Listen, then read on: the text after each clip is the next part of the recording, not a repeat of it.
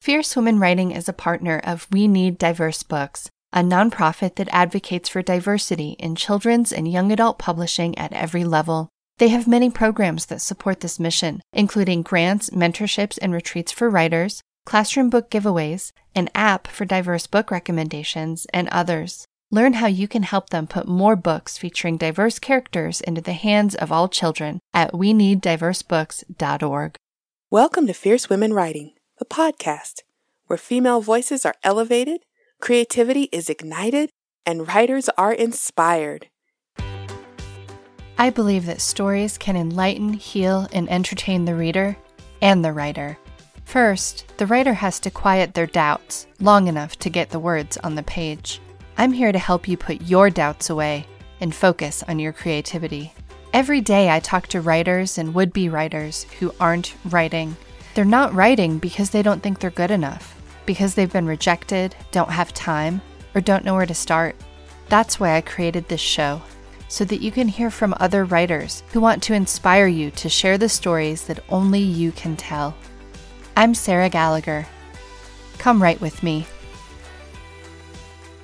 Hey there, fierce writers. Today's guest is Jakira Diaz. She was born in Puerto Rico and raised in Miami.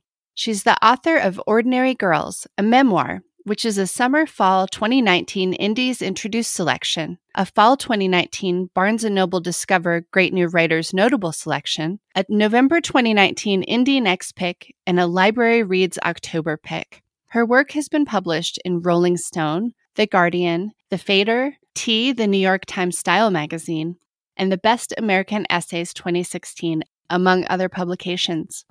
Welcome to the show, Jakira. Hi, thanks so much for having me. I'm excited to be here. Jakira, what are the ideal conditions for you to write? Oh my goodness. I can't say that there are any ideal conditions because for me that changes depending on where I am and what I'm writing. Usually the only thing that I require is coffee and a pen when I'm working on first drafts, which is the Pilot G2. I usually write in coffee shops when I'm working on a draft. And so I need a lot of noise and music in the background and something happening for it to feel like there's movement happening.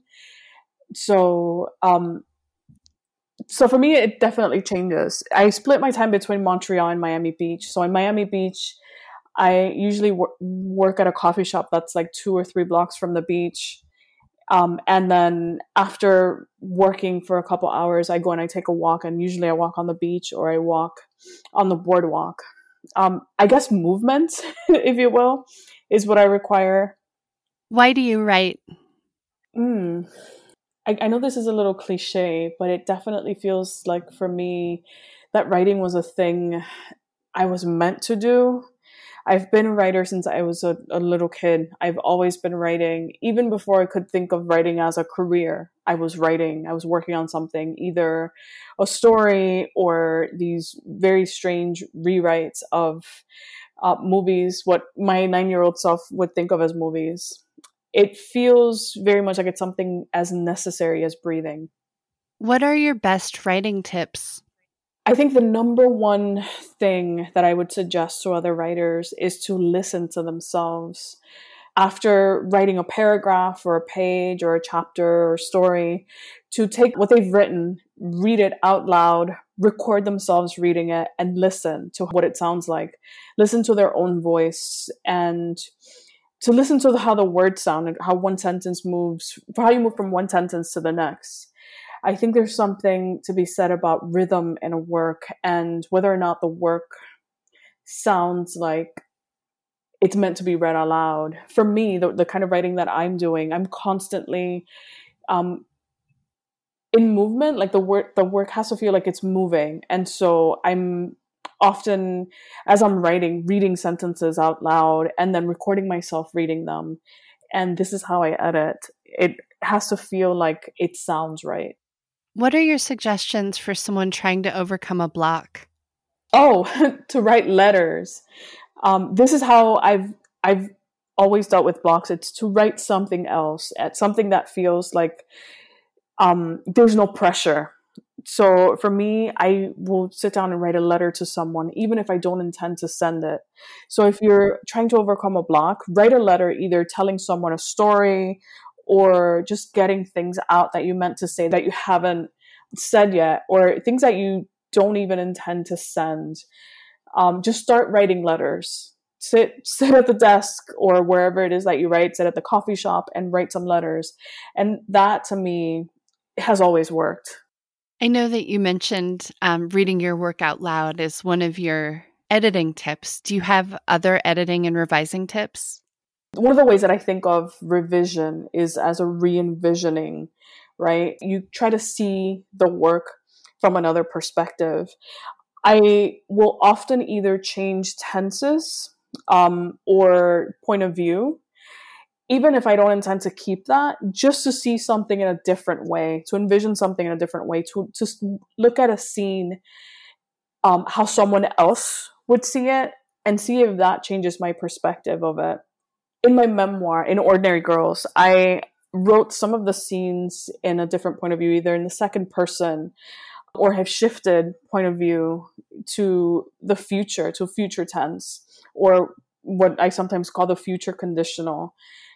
And that this allowed me to kind of talk about something that in my life has already happened, but in the lifetime of the book hasn't happened yet, but will happen.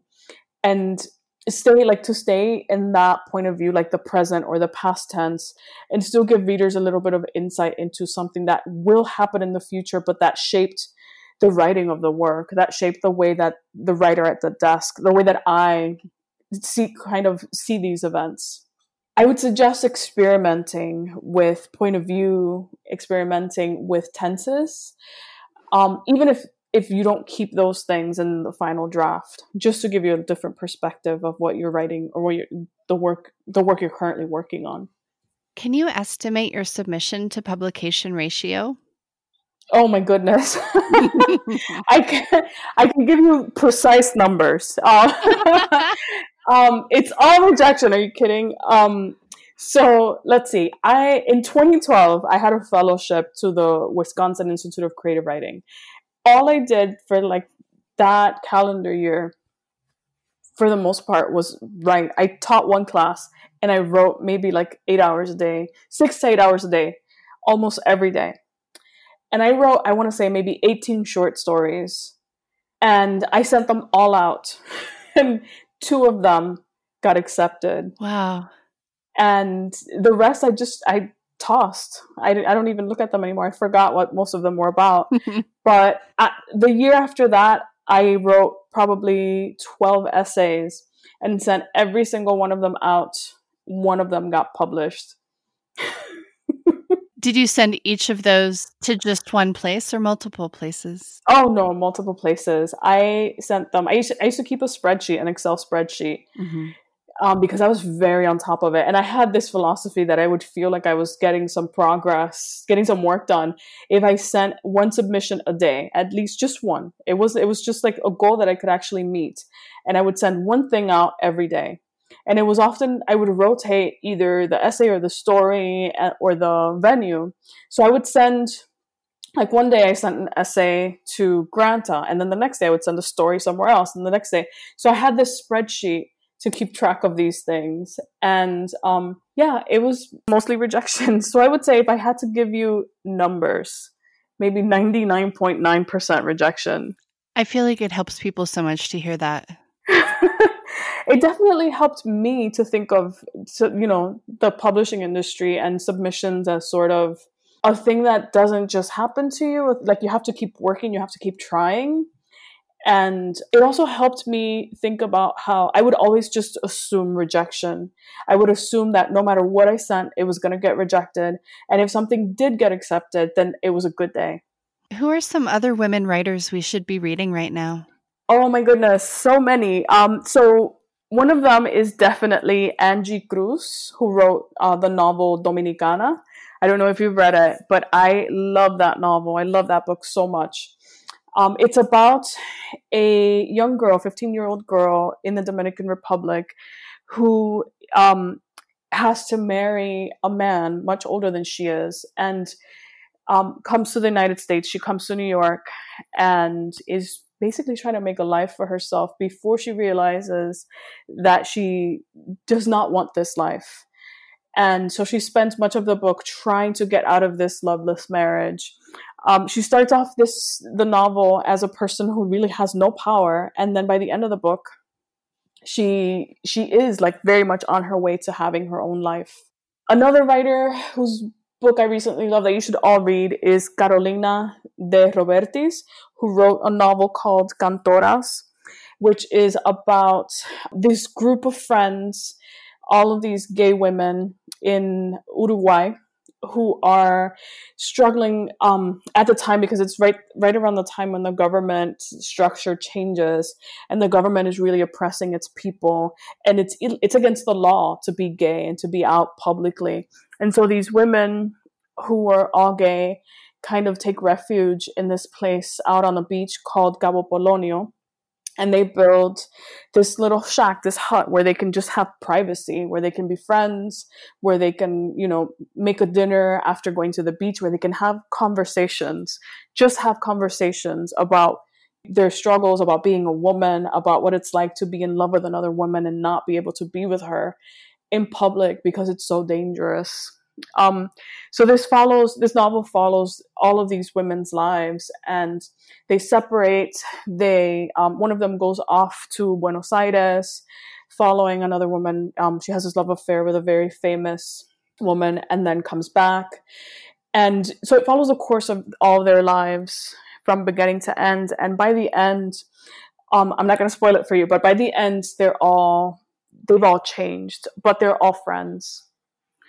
So those are two books that I'm really excited to talk about, two different novels by two writers I love. They're both phenomenal writers. And where can listeners find you online?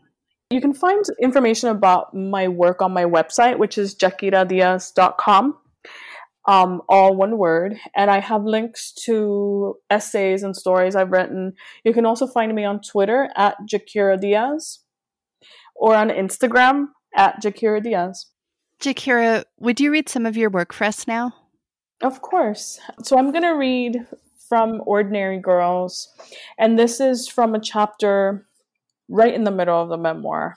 And it's a chapter called Candy Girl, and it's an excerpt in the middle of the chapter. Candy Girl. That's how it was with us, how it was supposed to be. We kept each other's secrets, wiped each other's tears, protected each other. We passed notes during class. We told each other everything, our fantasies and our crushes, the latest argument with our parents, the TLC concert we'd been saving up for, the guy who confessed his love while we rode the bus together on a Friday after school. We sat together in the cafeteria, found each other in the hallways.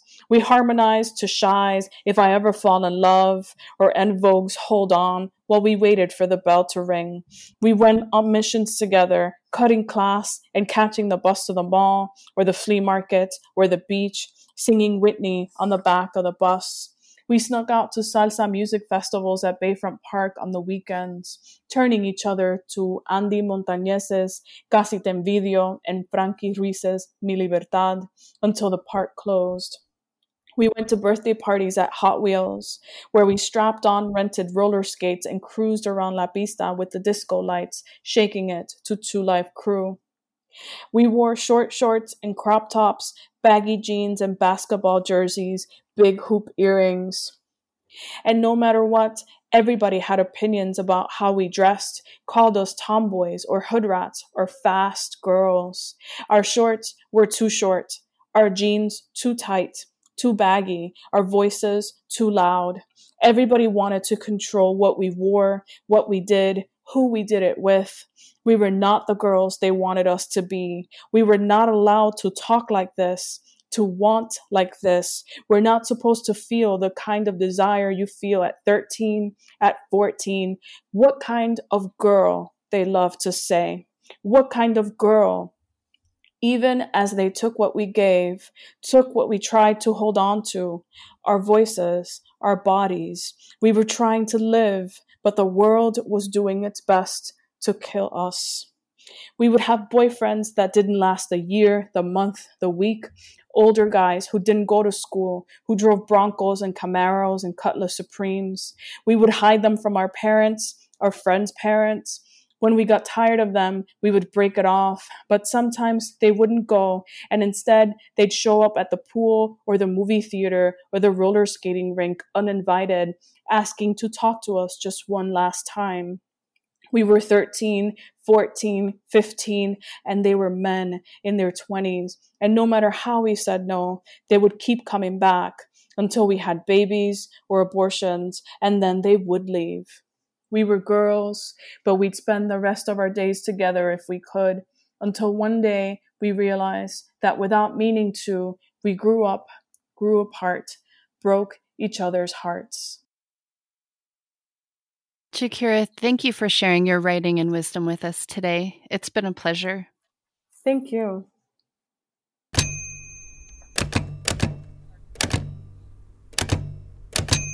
Now it's time for our writing prompt. I suggest setting a timer for 6 or 8 minutes, putting Jakira's writing prompt at the top of your page, and free writing whatever comes to mind. Remember, the important part is keeping your pen moving. You can always edit later. Right now, we just want to write something new and see what happens. Thank you. So this is really about how a person changes, either a character in fiction or a character in nonfiction in a memoir. And I'd like you to think about an event, a person, or a moment that changed everything. And then think back and tell me, who were you before this moment, before this event, before this person? And then after that, tell me, who were you right after this event or this moment or this person? And after you've done this, think about yourself now or about the character now. What do you know now that you didn't know then? Or what does the character know now that they didn't know then? Next, I want you to think about the world as a whole, either the world of the character or your world, and think about what was happening in the world in that moment. And finally, I want you to think about the world and the character, either yourself or a fictional character, and how are those things connected?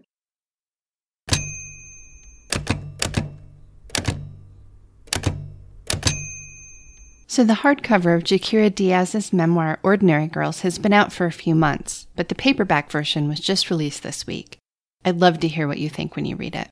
The biggest thing I learned from the interview with Jakira is the idea of revision as re-envisioning, and that we can play with tense, point of view, and ways of telling the same story. That seeing the story from another perspective can help us get more clear. This week, I received a super touching email that accompanied a monthly contribution from listener Marie in New York.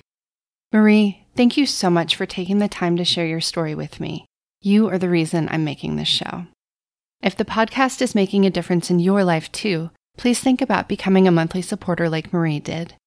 With a contribution of as little as $2, you can help ensure that I can keep making the show every week. I'm Sarah Gallagher, and this is Fierce Women Writing. I'll be back next Thursday with Trina Green Brown, author of Parenting for Liberation, A Guide for Raising Black Children. Until then, keep writing. Become a supporting member of the podcast with a monthly contribution at fiercewomenwriting.com. Get more writing prompts and engage with other writers on our Instagram page at Fierce Women Writing. Remember, women is spelled with an X. You can also help us reach more writers by sharing this episode with a friend and subscribing, downloading, and reviewing the podcast. Thank you for listening.